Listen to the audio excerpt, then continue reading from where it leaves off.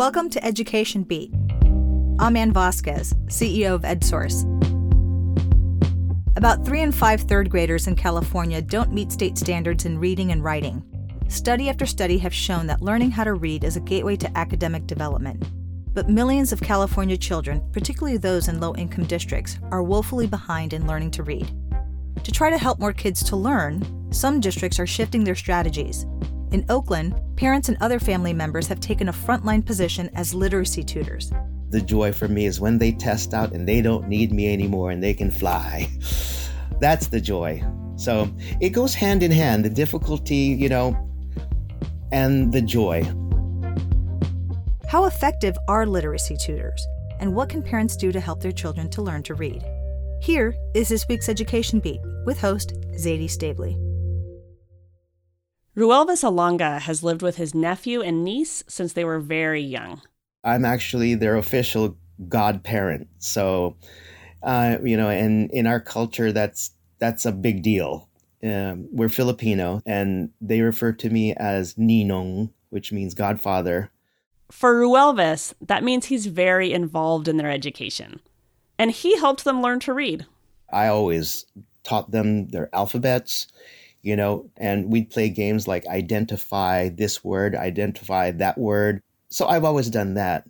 Ruelvis fostered a love for reading in his nephew and niece, buying them books based on what they liked or he thought they would be interested in. Like when my nephew was younger, I got him mystery and like Sherlock Holmes type books. And for my niece, I got her onto Harry Potter, and she likes those intrigue books. And I get comments from her teacher stating that she has a wonderful personal way of writing, unique to her. And I attribute that to her early literacy reading. That's why I really believe it's very important.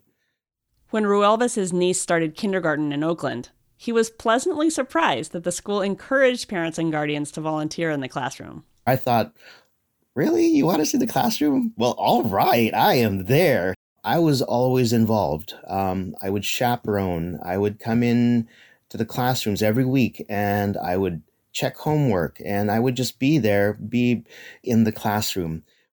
He also got involved in a parent group, Oakland Reach. Ruelvis' niece is off to middle school now. But last year, her elementary school hired Ruelvis as an early literacy tutor. So now, he's helping a whole bunch of other kids learn how to read. He meets with small groups of kindergartners, first graders, and second graders from Monday through Thursday every week. We use a program called SIPS, which is a systematic instruction in phonological awareness, phonics, and sight words. There, SIPS. And it sounds really strict. At first, Ruelvis thought this approach might be too strict and boring for the kids. But then he figured out how to make it more fun. And he focuses on encouraging them. He tells them there's a prize at the end. The prize is learning how to read. I want that instilled in their head first, It's like, why do we have to keep doing this? Because, the whole world, if you can't read, it's like a secret. But once you learn how to read, your eyes just open. That is the prize. Things cannot be hidden from you anymore,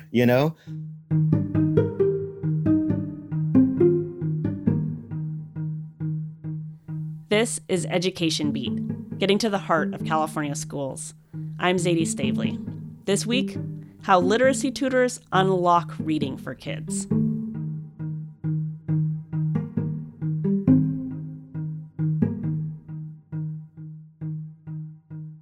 Unfortunately, many children don't learn to read as easily as Ruelvis' niece and nephew.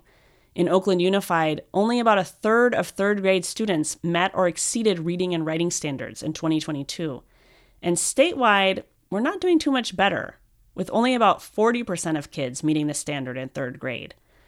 Oakland Unified has made early literacy a high priority over the next 3 years. Like some other districts in California, it's changing its curriculum, something EdSource has been covering in detail in our literacy series. But this episode, we want to look at tutors like Ruelvis. My colleague Karen D'Souza has been writing about literacy in California for EdSource, and she recently moderated a roundtable about this issue in which Ruelvis participated. Hi, Karen. Hey, Zadie. How you doing? I'm good. So, Karen, one of the things Oakland is doing is hiring parents and relatives like Ruelvis Alanga as literacy tutors. Tell us how this program began.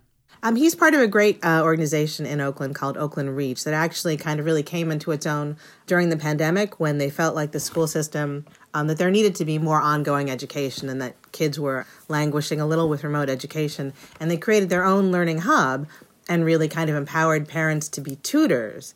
And one of the wonderful legacies of that now is all these literacy parent tutors and parents really feeling engaged in their own child's learning how to read process. So there's a grant program where Oakland Unified is actually hiring these parents and other family members. Can you tell me a little bit, what's the advantage of the tutors being parents or other family members? I mean, from the most practical sense, you really don't have to wait to convince, your school or your teacher that maybe there's something amiss or that something your kid isn't getting that you feel you need. Lakeisha Young is really the guiding force behind this movement, that you don't have to wait around for an expert to come save you. Lakeisha Young, co-founder and chief executive of Oakland Reach, was on another recent roundtable with EdSource to talk about how tutors who are also family members are more likely to connect to the students they're working with, and they have deep ties to the school already. And the secret sauce was that paraprofessional profile, right? If the aunties and the folks that look like our kids from the communities can get kids to read, then we can do this at scale. We have to do this at scale. We don't really have an option. A lot of the backbone of her group is like grandmothers and mothers who saw a problem often unfolding in a generational sense in terms of illiteracy and just decided that, the buck stops here. We're teaching our kids how to read. Y'all want to help, that's great. If you don't want to help, we're going to do it anyway. And that often if you come from that community and you understand the kids, everything is just more seamless and more natural. And certainly, an uncle or a grandmother or an aunt has a lot of legitimacy with the child that's going to go a long way. The bonds, I think, between the tutor and the student are really important. Karen, how important and how effective is tutoring for learning how to read and also for kind of coming back, after distance learning? I mean, a lot of people would say that's the secret, right? That one-on-one engagement. I also remember I did a story once about Zoom reading tutoring. And the notion that, if you are a kid who's struggling and you're behind on reading aloud in front of the class to display what you're uncomfortable about is probably not going to be super effective for you, right? But one-on-one with a teacher or a mom or someone who's not judging you, you can feel free to make mistakes and not be embarrassed by them. And that hadn't occurred to me until that day in that classroom, that struggling readers probably do need a smaller group environment. Here's how Ruelvis works with his small groups of kids. We do kinder, we start them at the beginning, but then I also have second graders that are doing beginning as well. So what we do for them, I would start off with maybe syllables. And I would say, I'm going to give you 3 sounds. You tell me what that word is. So it'd be like all, and then small, b-i-g, big.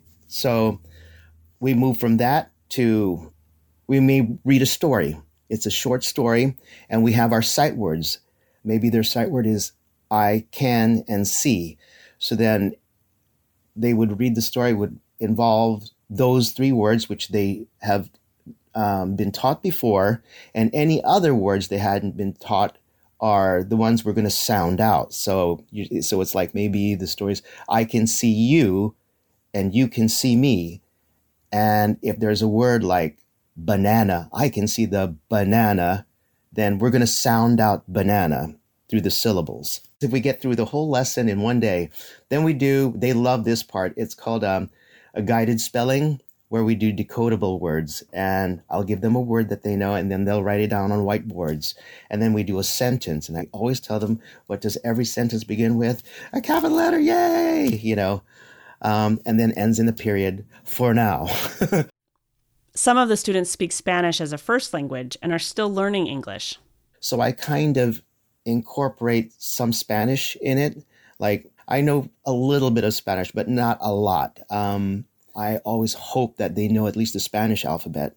And then I can do comparisons with them and say, see, this is the same, or we don't have this. Ruelvis says tutoring can be hard sometimes.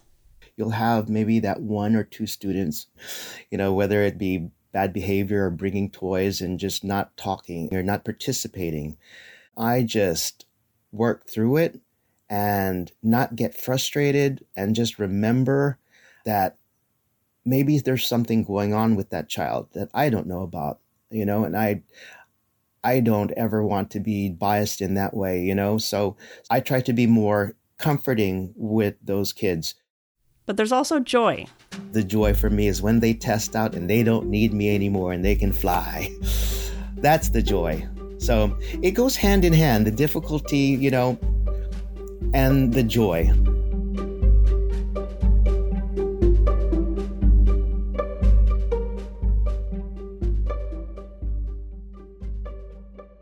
Karen, you recently wrote about what parents need to know about teaching young children to read.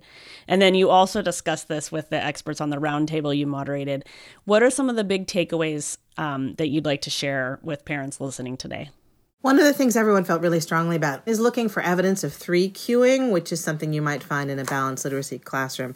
If your child is reading by primarily decoding clues in the picture near the words instead of looking at the words, that's a real red flag. Those are things that sort of unskilled readers do. And skilled readers really tend to focus on the actual word itself as opposed to, gleaning something from context. Other things they thought people should consider is the notion of leveled reading. Some classrooms are really in love with children only reading certain level books, and it's inappropriate to read books above that level. Most of the advocates feel like that's a terrible idea. If we're trying to encourage children to read more and more advanced books, we should, give them praise when they feel like doing that, and not, in one case, I talked to a family where the child was actually smuggling books in and reading them under her desk because she wasn't allowed to read those books. She was supposed to be reading much more simple books. And she would actually get in trouble if she were caught. And then thirdly, I think this notion of background knowledge, that if you give me a book to read about, baseball, I'm not going to be a super skilled reader with that. I don't come to it with enough background knowledge. But if I'm reading something right up my alley, I might look like a fantastic reader, a really high-level reader. And then actually your level of reading changes depending on the assessment and the topic and the subject material. So the best thing we can do for all our kids is to give them as much knowledge as possible. And one other thing that I heard during the roundtable was this notion that struggling is good, that struggling is part of learning. Yeah. With most sports, for instance, things are supposed to get more challenging. And you gain muscles because you're pushing yourself. And that reading is actually a little bit like that, too. My daughter recently read A Tale of Two Cities, and she struggled. It was her first Dickens. And, we worked really hard to be like, well, that's great. It's good to struggle. And I bet you got to be a better reader doing it. It's much better, I think, to do that than to just sort of stick with the thing that's really easy for you to read because there's not as much growth happening. Ruelvis can't emphasize enough how parents and other family members should read to their kids from early on. And I'm not talking just kindergarten or even preschool. I mean, start from the beginning and don't talk down to your kids. Baby talk is wonderful for a little bit because it's cute. But then, after a while, introduce vocabulary. It doesn't have to be really long. Just read with your kids. Have a conversation with your kids, speaking to your kids, even singing with your kids. It's all based in communication, and that ain't bad. You want to know what your child is doing. Always try to be as much involved in your child's life as you can. I know it's difficult. Most of the time, both parents work, and it's hard. But gosh, maybe 10 minutes with your child. Ask how their day is. And of course, they're going to say, it's okay. No, just go, didn't you join that club, that chess club? Well, who did you play today? Or you have art today, right? What, did you draw something really cool? Wow. Okay, cool. Just be involved with your child and their educational life.